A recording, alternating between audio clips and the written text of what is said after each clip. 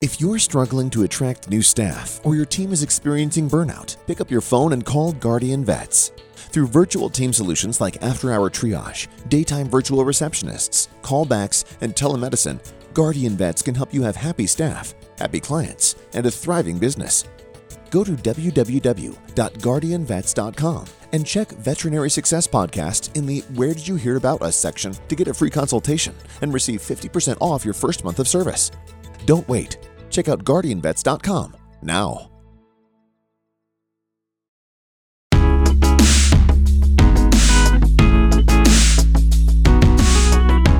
Hi, everyone. Welcome to the Veterinarian Success Podcast. I'm your host, Isaiah Douglas, and I'm excited that you're here. And with that, we're going to jump into this week's podcast here in just a second. We're going to hit up our sponsors that help make the show possible. There's lots of companies that I believe in that I think help veterinarians across the board, whether it's find a job, hire talent, become more efficient in their practice, all those things, right? So these sponsors mean a ton to me. So I know a lot of people will fast forward or skip through them. But if and when you're looking for help in some of the solutions they offer, I would highly, highly encourage you to check them out.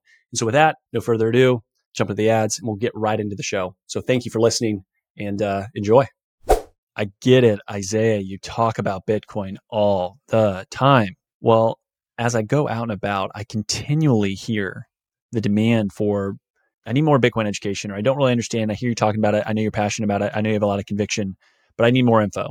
And that's where Bitcoin for Vet Med really came from, was taking, hey, the 10,000, 100,000 hours of time that I've spent and distill it down into bite-sized courses and walking you through of getting a foundational why, a little bit of understanding the technical side of Bitcoin, and then how to grapple with the fear, uncertainty, and doubt, and just the things that you hear throughout the media, and giving you the ability to up your Bitcoin knowledge to go from zero to hero and feel a lot more comfortable saying, okay, this is something that matters, and I want to take some of the value that I create and save into Bitcoin.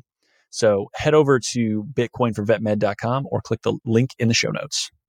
If you're struggling to attract new staff or your team is experiencing burnout, pick up your phone and call Guardian Vets. Through virtual team solutions like after-hour triage, daytime virtual receptionists, callbacks, and telemedicine, Guardian Vets can help you have happy staff, happy clients, and a thriving business. Go to www.guardianvets.com and check Veterinary Success Podcast in the Where Did You Hear About Us section to get a free consultation and receive 50% off your first month of service. Don't wait. Check out guardianvets.com now. Finding a job or finding a veterinarian shouldn't be a waste of time. Enter an Offer First. Paul Diaz and team have created something really special with Offer First. Some of my favorite reasons are as follows. Candidates and employers will both have values aligned on the first step, not the last. The sign-up process, quick and simple, no resume required. So if you're looking for a job but you aren't really sure, it's as easy as scrolling on Zillow for a home. And finally, if you have a great match, it's based on your each unique requirements, not random keywords. If you want to learn more, listen to episode 179 with Paul Diaz. We cover all of that. The other exclusive great thing that you're going to get from this ad read and from Paul is I convinced him to give an exclusive discount to listeners of this podcast. So for owners, you're getting a 20% discount on both the placement of any candidate, but also access to the platform. Use VSP if you go to Offer First, or the easiest way is a link in the show notes. So check it out.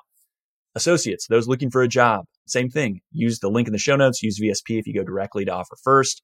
But I will donate and Paul will donate to a veterinary nonprofit of your choosing. So each person that signs up gets a vote. Your votes actually count, which is incredible. And so I'll be reaching out. I will handle that. But there's going to be a donation made for any associate or any job seeker that adds on the platform. We want to make sure that not only does the platform help to make sure that you find a better fit, better culture, better role, but it's also doing good in veterinary medicine. Okay, so link in the show notes is going to take you to Offer First. It's going to automatically apply that, but also use code VSP if you go to Offer First directly. And Offer First is changing the game of veterinary recruiting. I want each and every one of you to benefit from it, so check them out today. Find out for yourself why my friends at Shepherd Veterinary Software are the fastest growing practice management software. They're doing something right. Founded by Dr. Cindy Barnes, Shepherd is an intuitive, easy to learn, streamlines practice management. Built for vets, by vets, it works for you and your team so you have more time to spend on what's most important, your patients. Shepherd automatically updates the medical records, adds services to the invoice, generates discharge instructions, and so much more. Bring home more stories and less stress. Check them out at shepherd.vet. Again, that's shepherd.vet. On the show today is Dr. Ira Gordon. Dr. Gordon is a veterinary radiation oncologist, researcher, entrepreneur, and has done a ton in the veterinary profession and animal health over the past 15 plus years. Chief Veterinary Officer with Vetcelerator and the co-founder of the VANE or Veterinary Angel Network for Entrepreneurs. Last but not least, has co-founded and owned several veterinary practices, experience with other kind of just broad small business, and including CEO, COO, and medical director and director of innovation. Lots of different roles, lots of different experience. Welcome to the show, Dr. Gordon. Thanks. I've been a big fan of what you've been doing for a while, so it's a pleasure to come on and have the chance to talk. Absolutely. Appreciate the time. It feels like a lifetime ago that we were able to sit down and connect at VMX. Lots of stuff has happened. Doesn't feel like it's the same year. But with that, a lot of times when I kind of prep for a show, I want to kind of go back through social media, different posts, just things that are interesting to kind of dig into. And one thing that I saw, it was an older post that you put out there, but I thought was really interesting because you had some comments on it. So hopefully you'll be able to be like, oh yeah, I remember that. That was really good.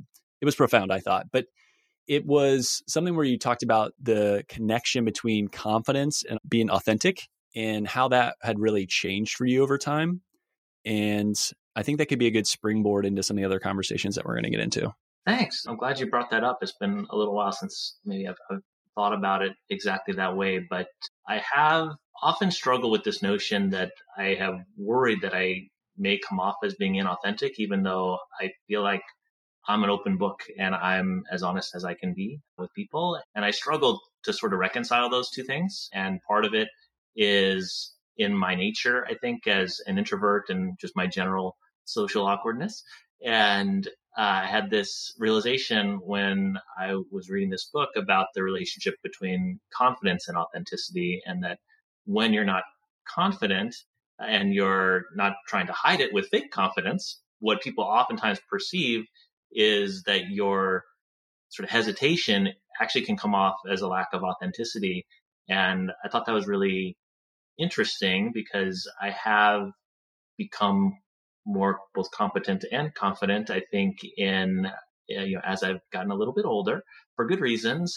And I'd started to wonder, is my sense that my worry that I come off as being so inauthentic actually a little bit outdated, and is sort of coming from this time where I really lack confidence, and that was driving that. I think probably it's more complex than that, but that notion that when you're just starting at something, and I think about just starting as a vet and you're not having a lot of confidence as you make recommendations to clients and the like, may come off not only as a lack of confidence, but as a lack of authenticity. And so I just found that to be a connection that I hadn't previously made and was excited to sort of share with other people. So the term that comes up when I see that is when people will talk about when they're new to something or younger, the fake it till you make it, right? What are your thoughts on that term? It makes me really uncomfortable. Yeah, same. I think that it feels like a good way to land yourself in a lot of trouble, to pretend that you know things that you don't know, and that when you don't know things, being upfront about what you do know, about your thought process and how you arrive at the best answer to a question or problem seems like the right thing. But what I do like about the fake it till you make it sentiment is the notion that we all kind of, well, I don't know about we all. I think many people struggle with this notion that even when you're really good at something, you feel like you don't know enough, right? It's one of these things that's difficult to connect, but the more you know about something, the more you also realize you don't know about that topic. And so you're always going to feel like you're not really an expert. And I've taken the path of becoming a specialist in veterinary radiation oncology. So this is a specialty that when I joined it, and I think now has roughly 100 people in it, in the world, essentially. And so objectively, I should be able to look at that and say, I should be one of the 100 smartest people in the world when it comes to this one specific topic, right? And in some ways, I think that's almost what it's taken for me to kind of reach this point of confidence when I say, you know what? I see cases and get asked things about radiation that I don't know the answer to, but having that objective knowledge that there's really not very many people that could possibly know more about this than me helps me to sort of have the confidence in just saying, here's what I know. And here's my basis for giving you an answer to this question or giving you a recommendation for your pet, with the knowledge that there's a lot of things that I still don't know despite my expertise. Yep. So the idea of as you learn more, the more you realize you don't know is like Dunning-Kruger effect. And so I think it's so interesting where it plays out. It's not just vet med, it's everything in life where people learn about something new and they're like, oh, if you know someone in that space that maybe isn't quite as vocal, they probably know a lot more. They just know what they don't know. So they maybe aren't quite as verbose on explaining certain things. We're like, I still might not know, right? The other thing that you just brought up being one of 100, and what I've seen occasionally, and occasionally maybe more often than not, is within vet med, anytime that a veterinarian is going to do something, and let's say it's not just in the clinical work, and sometimes even within the clinical work, it is titles and titles. I've talked to lots of people and they have like so many letters after their name for all these things that they've done, right? It's a similar thing where, you want to build up the knowledge base and the certificates and the diplomas and the different things because it's a social proof of, look, I've made it, I'm smart, and I have the answers to some of these things. But yet, even internally, if we're all honest with ourselves, again, the universe is vast. You're not going to know everything, even about the topic that maybe you've spent your entire life digging into. So I think there is some humility that has to come. And especially some of the smartest people that I know, they are the most humble. And that's pretty special. Yeah, it's a really good point. I have developed a love of cognitive biases as well. But reflecting on what you're just saying, I think I still struggle with it. I've developed this love of entrepreneurship and business, and every once in a while, at least a couple times a year, I sort of get this idea in my head of like, wouldn't it be a good idea to go get some actual educational training in business, like a master's in business? And then I explore that for a little bit and realize I really don't have time to do it, and talk to people about it. And they say, what are you hoping to get out of that you haven't gotten out of your experiences actually running businesses and being in business? And I usually come up with an answer.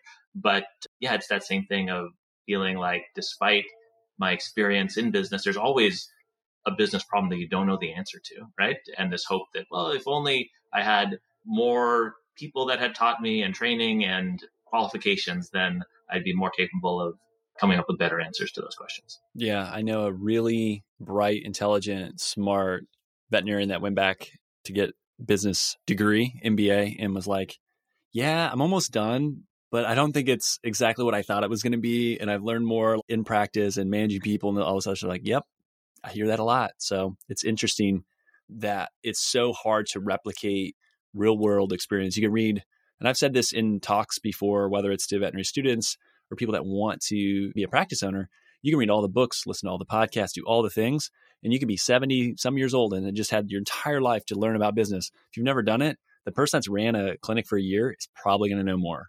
You just have to sometimes get your hands dirty and go through it and live that life, and you are going to figure some things out. The goal would be, it's not either or. It's like you get some and you keep learning and you get better as you go. But I want to parlay that into your kind of story and journey. So you've sold 2 different businesses, have gone through that experience. Maybe, I guess, give us the overview of what those businesses were, how you thought about it. And then I think the other thing that's really unique is what happens after, and what did that spark for you?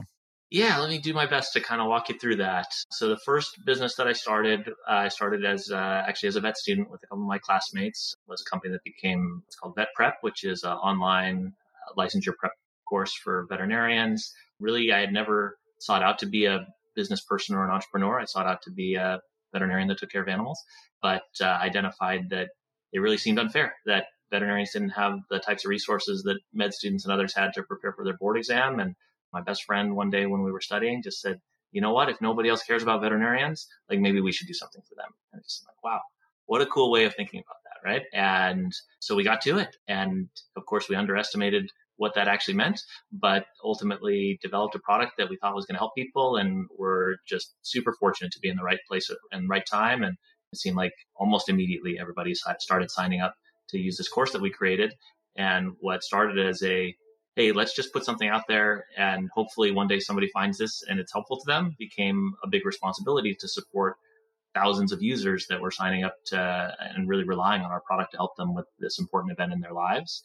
So that was my first business, and we ran that for about 15 years, we actually grew to help a number of other healthcare professionals. I started a innovation competition for vet students as part of that business as well, and did a number of other things there. My other business was a veterinary practice business. So along with a partner, I opened a veterinary cancer center that we grew to be several oncology clinics in the Virginia, sort of Washington, D.C. area, and was there for about 10 years and ultimately sold both businesses.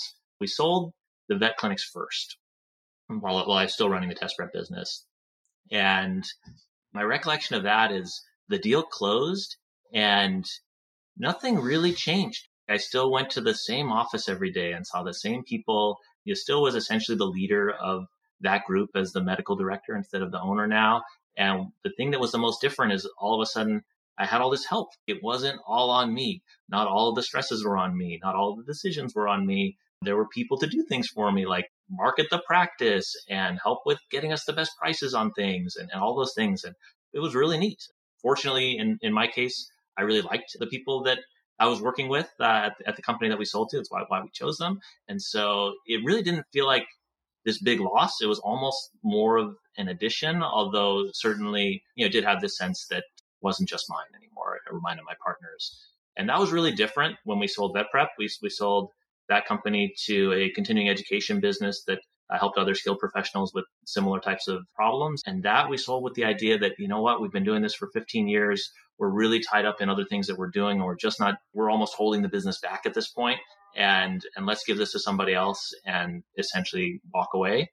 And that's what we did. And so unlike with the practices, and it was almost like the practices made me even more ill prepared for that sale, because all of a sudden it's like, oh, wait a minute, I don't do this anymore. All these people that I really cared about for a lot of years and worked with and like a lot, they're not working for me anymore. We're still friends, but we aren't talking to each other all the time. And although people still associate me with that company and business, and it still make me super happy when somebody finds out that, oh, you were one of the founders of Vet Prep, I use that and helped me, thank you. Like, I still take the credit for it. But all of a sudden, everything changed. And it was a much bigger loss than I was really anticipating, which was pretty different. Ultimately, I think the story of my practice gets more complicated. So we sold to a small consolidator, and several years later, they sold to a very large consolidator. And because of that, the government decided to look at that transaction and commented that they wouldn't let that transaction go through unless our practices went someplace else. And so they went through a process called divestiture, which basically means, sort of cut off from the initial business and sold to somebody else. And that was one of these decisions that it hurt a little bit, right? We had picked a specific group of people that we wanted to sell to, that we trusted, that we wanted to work with. And ultimately, they had to make a decision to say, well, we have to cut you off. And it wasn't because they didn't like our practice, want our practice, or it wasn't for any reason really related to the benefit of our practice. It was for reasons related to just what was necessary for the larger business. And it was the right decision for the larger business. I can't complain. I don't think it was because anybody was a bad person. I know those people well, and they genuinely felt really badly that this was an unanticipated consequence of the needs of the business. And it was kind of this, I don't know, sort of just clear realization for me that when you sell your business to a larger group, what you are giving up, even though I didn't feel it right away, is control and decisions around the business to somebody not only far away, but somebody that actually just has very, very different priorities than what you had for just the small businesses that were yours, right? And so decisions get made based on just different priorities than just what's best for your practice. And I really don't have anything bad to say about the group that ultimately took over our practices. They're good people too, and they're doing the best they can. But it was kind of one of these changes that was really not desired, not in our best interests, if you will. And part of the reason why ultimately I moved on from those practices. That story just reminds me of hearing people that have built a house or bought property, but then the property around them that they don't own, you don't control, right? And so maybe all of a sudden there's other people that build and there's other things that change, and you can only control this, but you can't control the bigger piece of that.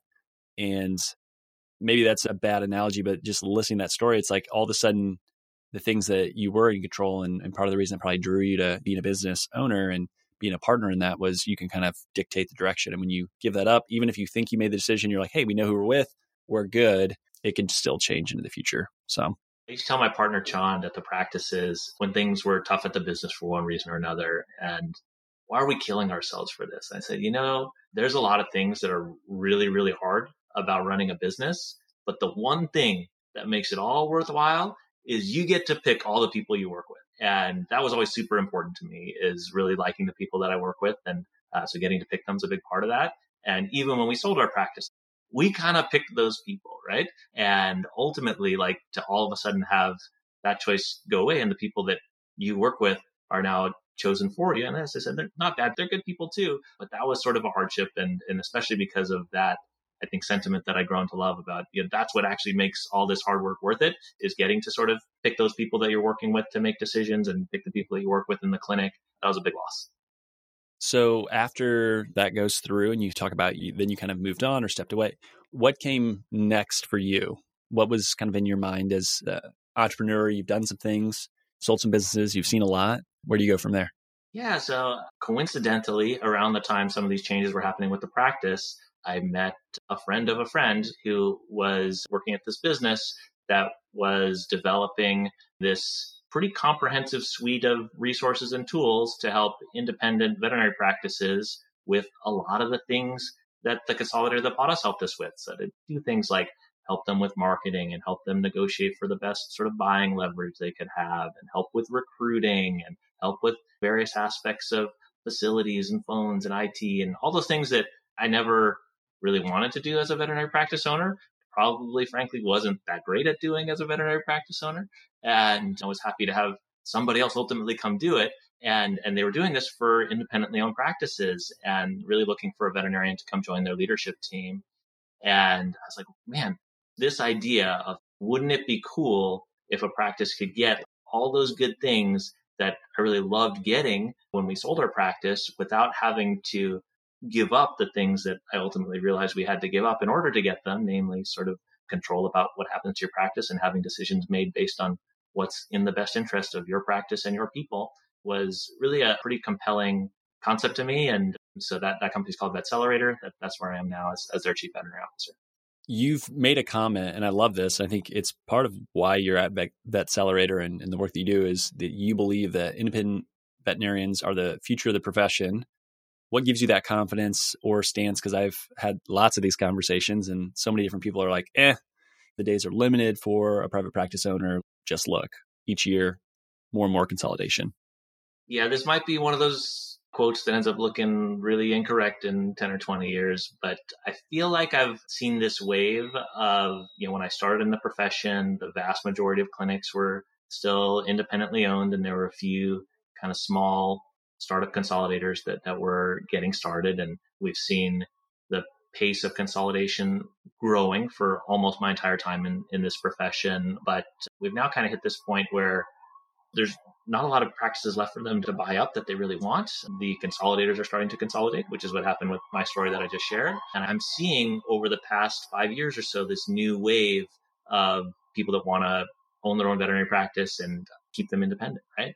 And so I think that's exciting to see. I don't think business and consolidation is inherently bad, but I think there's something really valuable about having independent practice ownership, having veterinarians continue to own veterinary practices. I think that when people think about the veterinary profession, and I think most people hold our profession in pretty high esteem, and I would love to see it stay that way, I think it's because they know that the people that are running this profession and running these businesses are people that are doing this because they care about the health of animals and care about helping people take good care of their pets.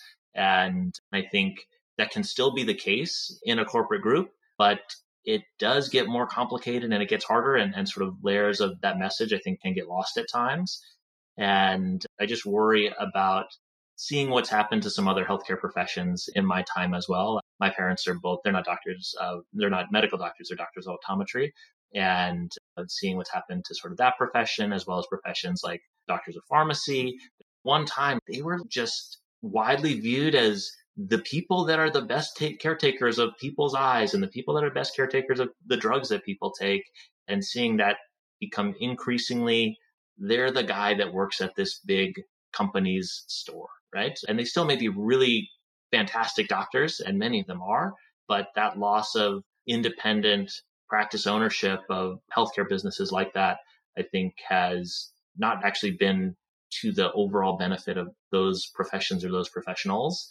And so I'm hoping that veterinary medicine can be as great for the people that join this profession now and in 20 years as it has been to me. And for, I think, even the people that have joined this profession for the last 30, 40, 50 years would say it's one of the best professions you could be in. And we love it. And for the most part, people love us for being in it. And I hope that continues.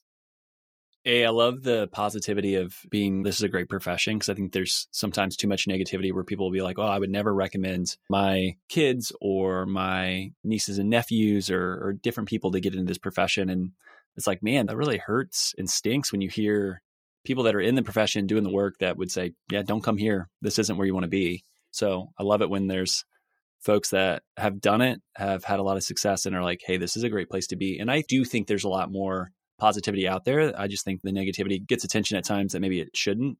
I also agree with you on private practice stuff. So if it's wrong, I'll be right there next to you saying, yep, I endorse the quote. You've seen it in dentistry as well, where there's a lot of consolidation and there's still a private practice element. There's consolidation there, but private practices are thriving. There's more people that want to own.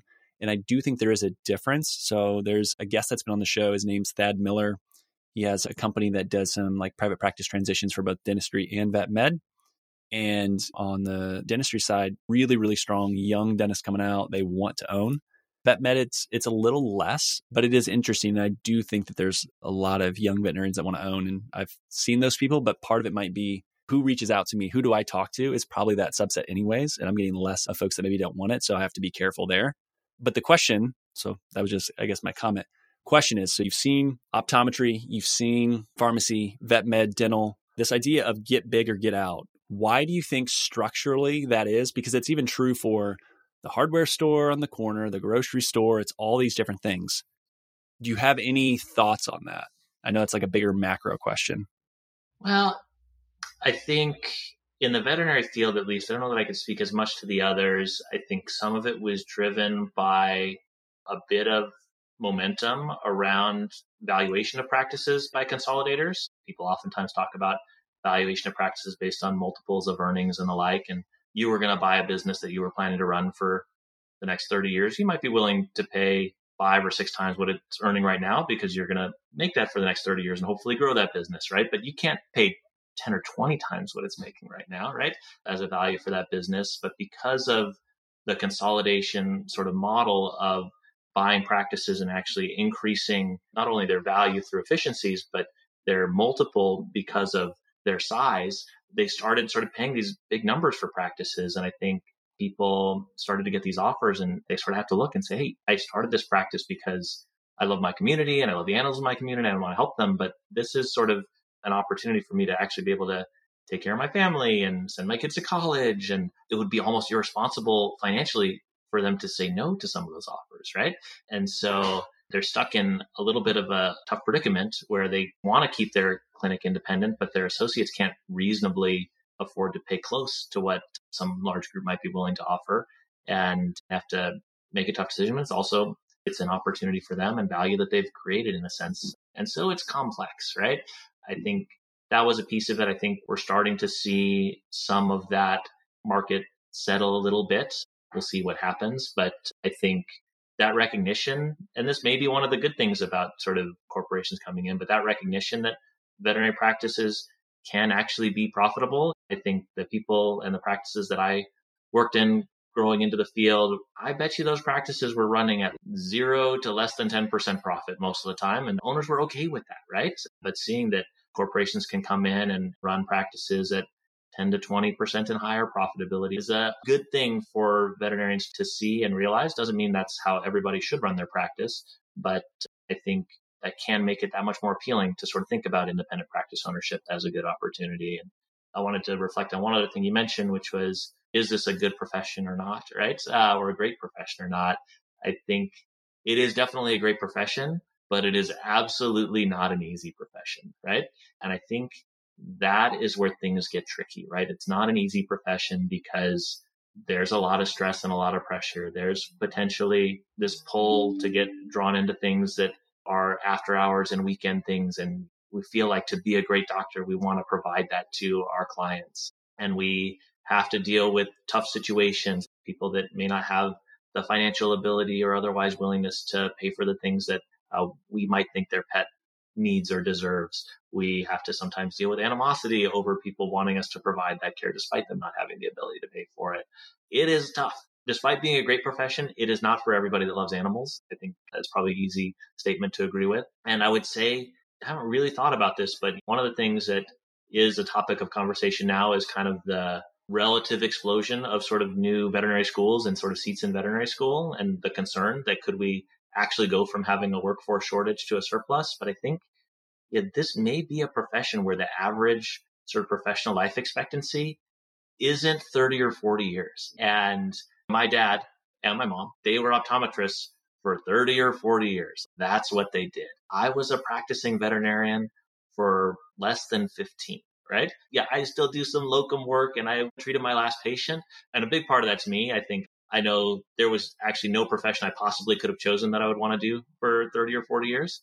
I don't think I knew that when I started all this, but I realize that about myself now. But I also think that when you look at professions like human oncologists, right? Like they have an average sort of professional window on average that it's less than 20 years, I think. Some people can do this for 40 years and still love every single day that they go to work. But I think on average, potentially the sort of professional window for people may not be as long as it was for a previous generation. So it's a great profession. I love it. I'm extremely proud to be associated with it. And I'm sure I always will be. But those would be some of my butts around that. I think that's a really profound thought that I've never heard anyone say, but I completely agree with. In enough conversations that I've had with veterinarians, it makes sense.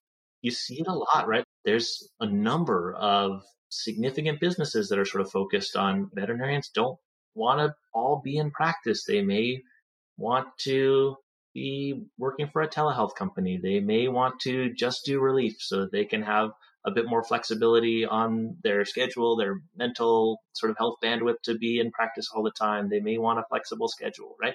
Yeah, I mean, I hadn't really thought about it until I was just talking about it, but that notion that you can't necessarily apply the same math to the number of graduating vets and say, well, that means that 20, 30 years from now, there's going to be this many veterinarians, because the actual attrition rate, I think, is probably going up as well. If you can improve the health of an animal, you do it, right? Of course. That's what makes veterinarians special. You're mission driven. My friends at LifeLearn are the exact same way. For over 25 years, they've been partnering with you and your peers, providing affordable, customizable, online software solutions. These solutions save time, increase efficiency, and assist in managing all aspects of operations. Why? They want to help you improve your partnership with pet owners to improve pet health. LifeLearn has award-winning digital media solutions and are leading the pack as they've prioritized having extensive veterinary knowledge throughout their teams. That difference is seen, it's heard, and it's read by thousands of people across the country. Relax, grow, and thrive with LifeLearn. Click the link in the show notes for an exclusive offer to see how LifeLearn can allow you to get back to what you do best. Anything else on practice ownership, the state of kind of the opportunity set there? Anything you'd want to share with younger veterinarians that are like, I might want to be a practice owner? Because I do think we can kind of parlay a couple of these different topics into work that you've done at Vein, but I don't want to leave it quite yet. I mean, the message I would love to give to people is you can do it, right? Veterinarians either are or they become natural problem solvers, right? And essentially, that's what an entrepreneur is. They're problem solvers. And you see stories all the time and see veterinarians that they just kind of have to come up with crazy solutions to try to provide a positive outcome for a new problem or a new question. And the same thing is really true about starting a business. And we talked a little bit about sort of imposter syndrome and the like before, and this notion of like, well, who am I to start a veterinary practice? I don't know the first thing about it. Well, the good news is you actually know a lot about it. The other good news is you're not the first one. And there are people that can help with most of the things that you might run into, whether that's I need to find a building that's in a good area for veterinary practice. I don't know how to build a veterinary clinic. I don't know how to choose X, Y, or Z, or how to charge for things, or how to hire people. I'm going to digress if that's okay. One of my favorite stories when we started Vet Prep was we had grown that for a number of years, and we had 85% of veterinary students were signing up for the course. It was going great, but it was almost like we didn't really know what to do next, right? And we kind of had a little bit of an idea that it would be cool to make a course for technicians, but we had now made it that much further in our career and we just weren't sure what to do. And we met with somebody that was actually a friend of my dad's, and we were talking to him about, is this a business we should potentially sell, even though it's doing really well? And we were telling him about what we're doing. And he said, I bet I could help you sell this business, but I honestly don't understand why you guys want to sell it. I said, well, it's kind of done as good as it can do. Like, where do we go from here? And I said, well, is there anything else you guys would build if you could build anything? And I said, well, we kind of have this pretty neat software and it's helping vets, and we would build a course for veterinary technicians. And he said, okay, why don't you do that? And we said, well, because we don't really have the time. Well, why don't you hire somebody? And we said, well, because we don't really know anybody. Why don't you place an ad? And we literally had the idea never dawned on us. We had one employee, who was my brother-in-law, and we were just buddies from school that started this thing. And we just kind of viewed it as, we're doing this because we like each other and we get to do something cool. And this idea that placing an ad and hiring somebody, that sounds like really running a business, and we don't know how to do that, right? No, we had been running a business. We do know how to do this, right? We were just afraid that we were going to no longer have this little friend circle and all the people of the business were in the same little group. But, we came to find out that actually some of the people that we hired were really awesome. And even more surprisingly, some of them ended up caring about the business as much as we cared about the business. Sometimes maybe even, if it's possible, more than we cared about the business, right? And I think I look back on it, I just think it was so funny that what was holding us back was this fear of, we don't really know how to run a business, even though we were running a very successful business. We don't know how to run a business. We don't know how to hire people. We'd be afraid to hire a stranger because we don't know how to manage people. You can figure these things out. You're not the first person to ever try to do these things. And I think they probably feel that way. Like, I don't know if I would have started a practice if I hadn't sort of been through this experience of kind of starting another business first. But I would just say, like, you can do it. You're not building something for the first time. There are people that can help you, and you're obviously smart. You know the field, and objectively, right, there's not that many people that can start a veterinary practice, but you're one of them. Yep. I think that's a really nice extra bonus. There's not like every person in the world can come compete in your little subsector of business, because you need some prerequisites, right? You got to kind of have some things in place. So that is helpful. And I think on that kind of same line of thinking, starting a business and having tools and having new technology that is there to help support things is kind of what you all are doing at Vein, which is the Veterinary Angel Network for entrepreneurs, where you can find these opportunities that are coming in to help support veterinary medicine, make it better, to make it easier for private practice to thrive, right? To bring efficiencies. And maybe that can also help with the kind of life cycle of how long a veterinarian can feel comfortable, contribute, but also produce great care during their time, however long that is, whether it's a decade, 2 decades, half a decade. Yeah, let's talk about Vein, I guess. I'd love to tell you the story of how we started Vein, because it just ties into some things we were just talking about. So I told you about this feeling I had after we sold Vet Prep about, oh man, like I didn't realize like all of a sudden I wasn't going to have this really cool thing anymore. And it's this big loss. And a call from my friend Brian, probably a couple months after we sold Vet Prep, which was a couple years after we sold the practices. And he says, hey, how you doing? I was like, well, pretty good. I have a little bit more time now. I have a few less stresses on my shoulders. I think this was the right time and the right thing to do. But honestly, I kind of just feel like I'm just going into work like everybody else now. And I used to be doing really cool stuff and building cool stuff. And don't get me wrong, I love my job and it's important. And I get to do awesome things at my job. But I just feel like I'm missing something. And I don't want to sort of lose this connection to innovation, animal health, and the like. And he's like, that's really interesting. He said, I've talked to a couple other people recently that have sold practices or been through something similar and had some similar sentiments. Let's start talking. And I said, okay, well, why not? And that sort of turned into, well, if all of us are kind of feeling this way, maybe there's more people that feel this way. And maybe we should do something about that. So I said, okay, maybe we should create a group. And that went from, and what is this group going to do? Is it just going to be a bunch of old guys to get together and talk about animal health? Like, what are we actually going to do that might be impactful? And so that was sort of where this idea of making early stage investments, animal health businesses sort of came about, and this idea to start a angel investing network for animal health companies, or the Veterinary Angel Network for Entrepreneurs, or VAIN. And we started by inviting people in our network that had some interest and have gradually seen that grow. We're about 3 years old now, have about 75 members. And the idea is just that. I mean, there's a lot of good people and good ideas going around in animal health to try to make things better for animals, better for veterinarians, better for the profession, all of the above.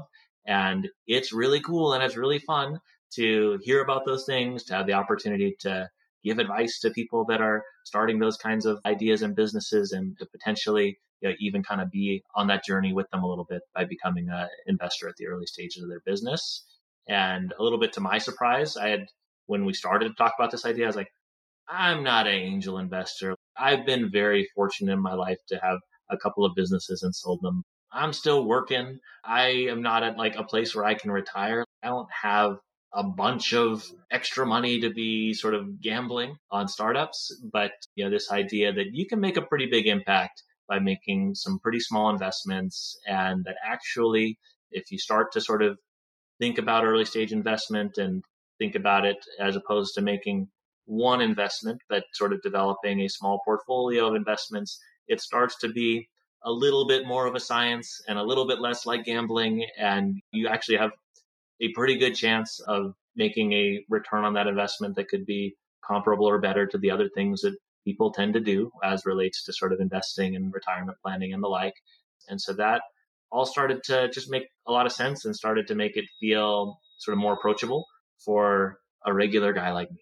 Yeah, I love that. And the other cool thing is as you do it, similar to what we talked about at the beginning, right? As you get experience, get more comfortable, confidence, you also then start to have companies that you've invested in, you get to know what they're doing. And then when a new company is coming out, it's like, oh, there's a really cool overlap and they're doing this and they're doing that. They can all come together and actually do some cool things jointly together. And I think that's a pretty unique angle to look at this as well. And it just helps you understand what's going on in the industry, and you can help hopefully avoid misallocations of capital. And I think especially, and again, I'll go on a slight tangent right now, with rates going up a little higher, it makes it a little harder for a lot of these companies to raise money. So hopefully there's better ideas that do have legit product market fit that are solving a real issue, and not just, hey, this is an interesting idea, let's give it a shot because we can go borrow a bunch of money and kind of burn it for a while without having to make sure that there's something here that has merit at the end of it. So that's not necessarily in vet med, but that's more just VC in general and just broader kind of tech adoption. So it is really fun when arms of your life start to kind of like come together and help each other in some ways. So we at Bain, we made an investment in a company called Paw Print Oxygen, which provides at-home sort of oxygen solution for pet owners that have pets that may become or are oxygen dependent. And then at Vetcelerator, I work with this fantastic practice owner, owns a urgent care clinic, and was looking to sort of host an event in our area and have some giveaways for regional vets. And I was like, oh, you should talk to Blake. He has this really cool product so that if one of your clinics that refers to you has an oxygen dependent pet, they can't give them a big cylinder of oxygen to take in their car, right? Like that's an explosive hazard. It's against the law. But he actually has these little oxygen tanks. They're rated for that. And they could actually give that to a client, and they could send this oxygen dependent pet to your clinic while getting oxygen, instead of feeling like, well, they're stuck because it's not safe for them to go anywhere.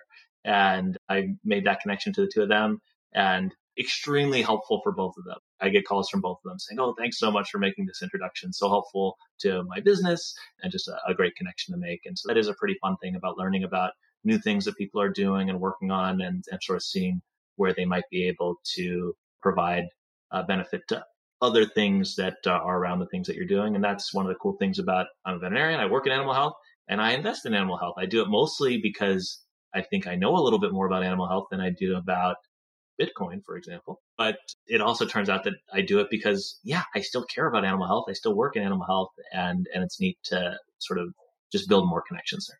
Yep, absolutely. And there's a famous investor, his name's Peter Lynch, he's written a bunch of books, but and Warren Buffett's talked about it as well. If you have more knowledge of an industry, sometimes it can make you overconfident. So going back to that Dunning-Kruger where you think you know more than you do, and you let ego get in the way and you do some dumb things. But a lot of times it can help you see the potential issues that are there and maybe avoid those big mistakes that someone that has a lot less industry knowledge would make. So yeah, definitely love that.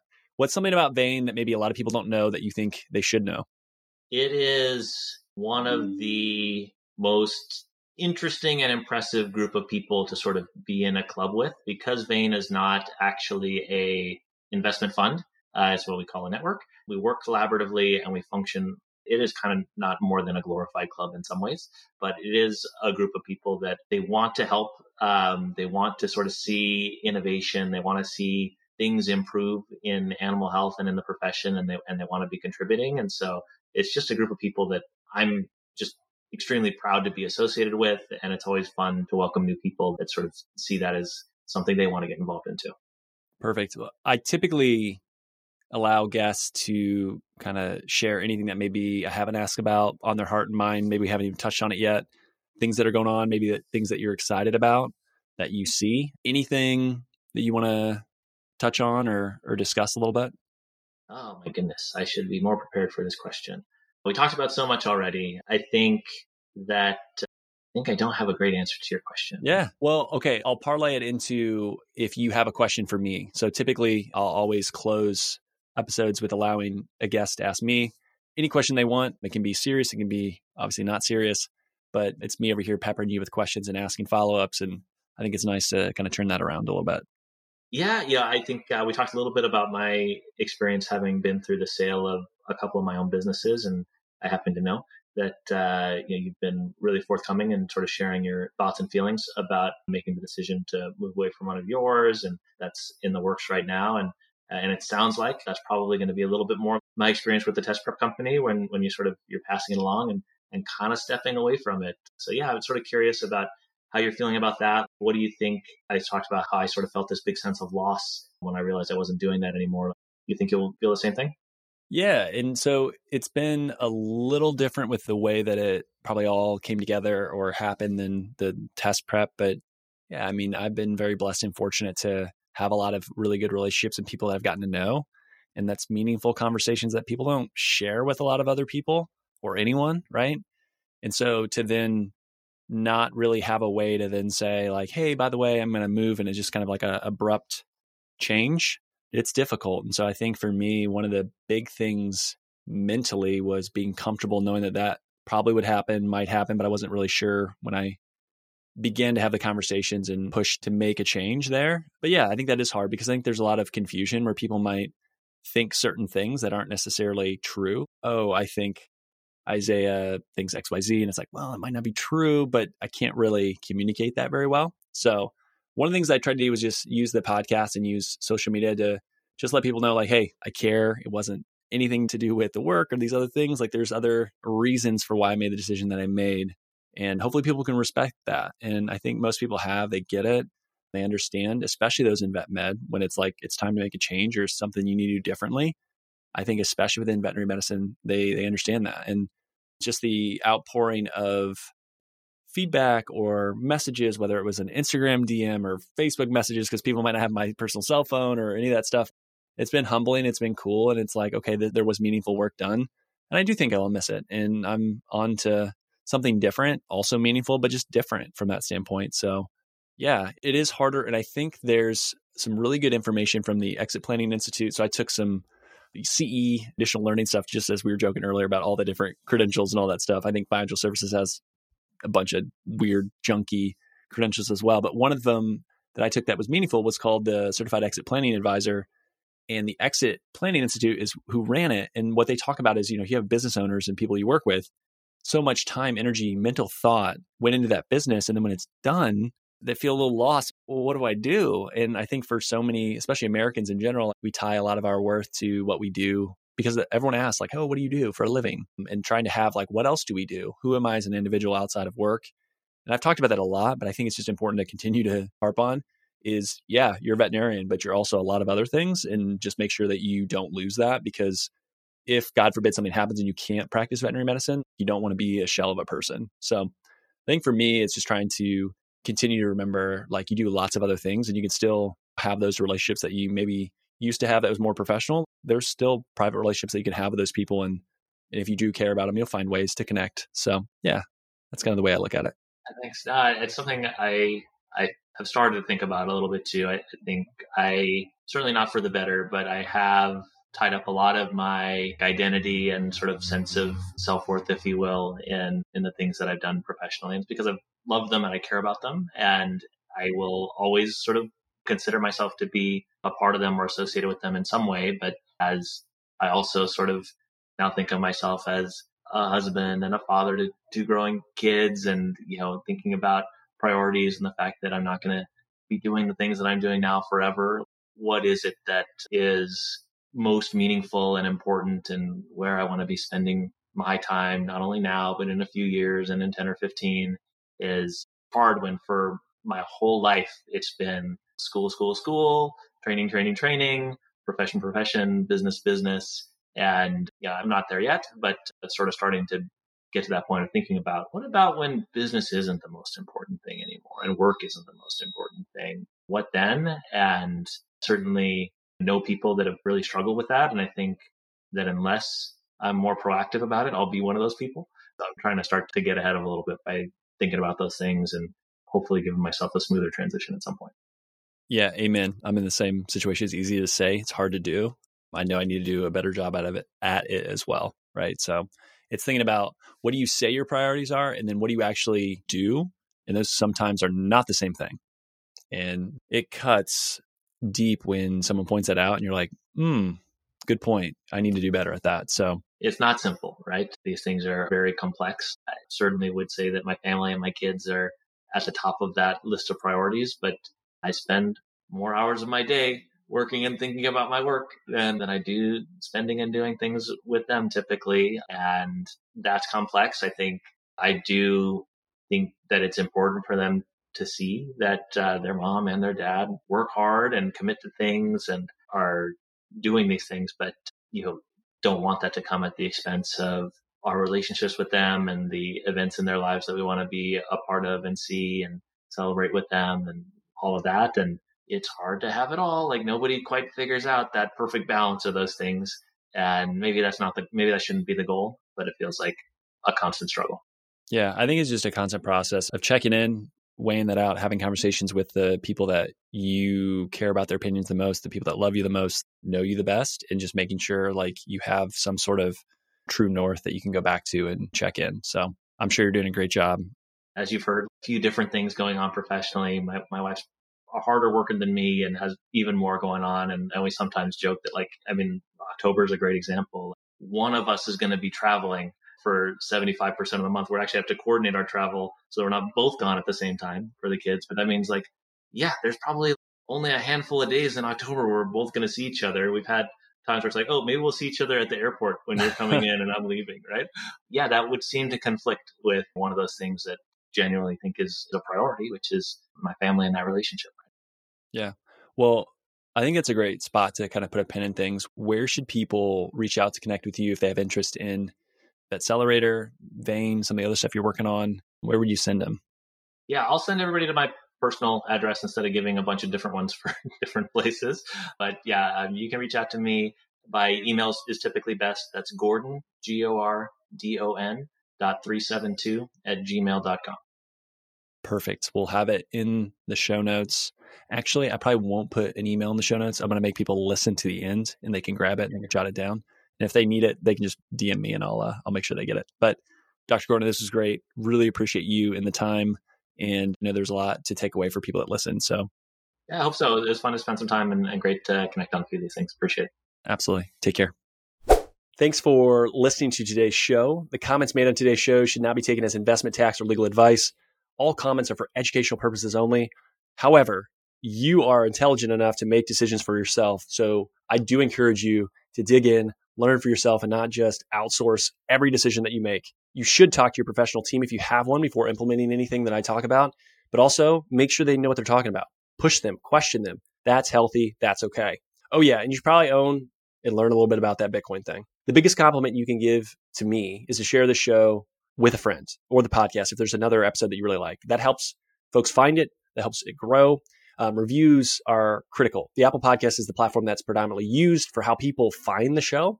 So if you have 3 minutes, love the show, please head over, give us 5 stars if you believe that's what we earned. That would help more people find the show. Also, if you're new, go to YouTube. It's a channel, putting up all the videos there as well. Sometimes it's going to be more interactive. Other times it's just going to be the conversation. So vainly, I want to get 100 subscribers so I get the vanity URL. That's the goal. We're on our way, but not quite there yet. For all of today's links, information, head over to veterinariansuccesspodcast.com. There you can also subscribe via your favorite podcast platform so you won't miss any episodes in the future. And finally, if you'd like more information, insights, or have the ability for your voice to be heard, join the Facebook group. You can search for the Veterinarian Success Podcast on Facebook or head over to veterinariansuccesspodcast.com, scroll to the bottom, about your host, click on the Facebook icon. And thanks again for listening. I appreciate you. All right, so there are a lot of great job postings that I want to get to. And so we're going to start off with Bayside Hospital for Animals. Great work-life balance in beautiful Fort Walton Beach, Florida. No weekends, Monday to Friday, 8 to 5, no on-call or emergencies. It's an appointment only here. Currently a 2.5 doctor practice, new owner in 2021, bringing some fresh life into the hospital. The new owner had been there for 6 years prior working, so definitely understands the team, the processes, and the community. Lots of investment in people and new equipment. ProSal is the pay structure. Far too many benefits for me to list. Email BaysideVet251@Yahoo or call 850-864-1857. Join a thriving, growing small animal practice in Vermont on the Quebec border. Full-time ideal, part-time is considered. The idea is to start with yes with the team, patients, and clients in outdoor woman's paradise while being able to practice high-quality medicine. Compensation is write your own structure within production capabilities. Literally, it is the owner wants to find the right person and is happy to negotiate, chat through, and find the right fit. If you want autonomy and a boss that enjoys teaching, reach out to Newport Veterinary Hospital. You can email newportveterinaryhospital@gmail.com. North Central Indiana, looking for an oasis in the chaos? Who isn't, right? Come join the amazing team at Fulton County Veterinary Clinic. They strive to foster a fun, fast-paced work environment while providing quality patient care. They utilize the support staff efficiently so that the doctor is available to practice medicine and do what you're trained to do in less time and paperwork, which is great. Lots of investment in new equipment and technology to support you, full-time or part-time available. Small animal and exotics are both seen there, so no ER, no on-call, no weekends, competitive salary with sign-on bonus offered, and far too many benefits to list. Go to Fulton County Veterinary Clinic. So type that in and you'll find the job posting there. Last but not least, join Watertown Animal Hospital. Personable small animal veterinarian wanted for well-established current 5-doctor mixed animal practice in northern New York, which is an outdoors person's paradise. Again, 2 of those. So if you like the outdoors, you can look at Vermont or New York. They have plenty of support staff with 6 CSRs, 6 licensed technicians, 4 animal caretakers, 2 technical assistants, a hospital assistant, a practice manager, and a bookkeeper. Focuses on mentorship and investment on the people and the technology. That's been a strategic initiative by the leadership team. No on-call, 24-hour ER less than an hour away. Salary based on experience, but no less than $95,000. Can be straight salary, ProSal considered. Want to discuss that with the right person. Tons of benefits. Again, too much to list. Please reach out to watertownpetcare.com for that option as well. So again, if you find a role or a job or talk to anyone and it helps you in any way, I would love to hear that feedback. So please reach out.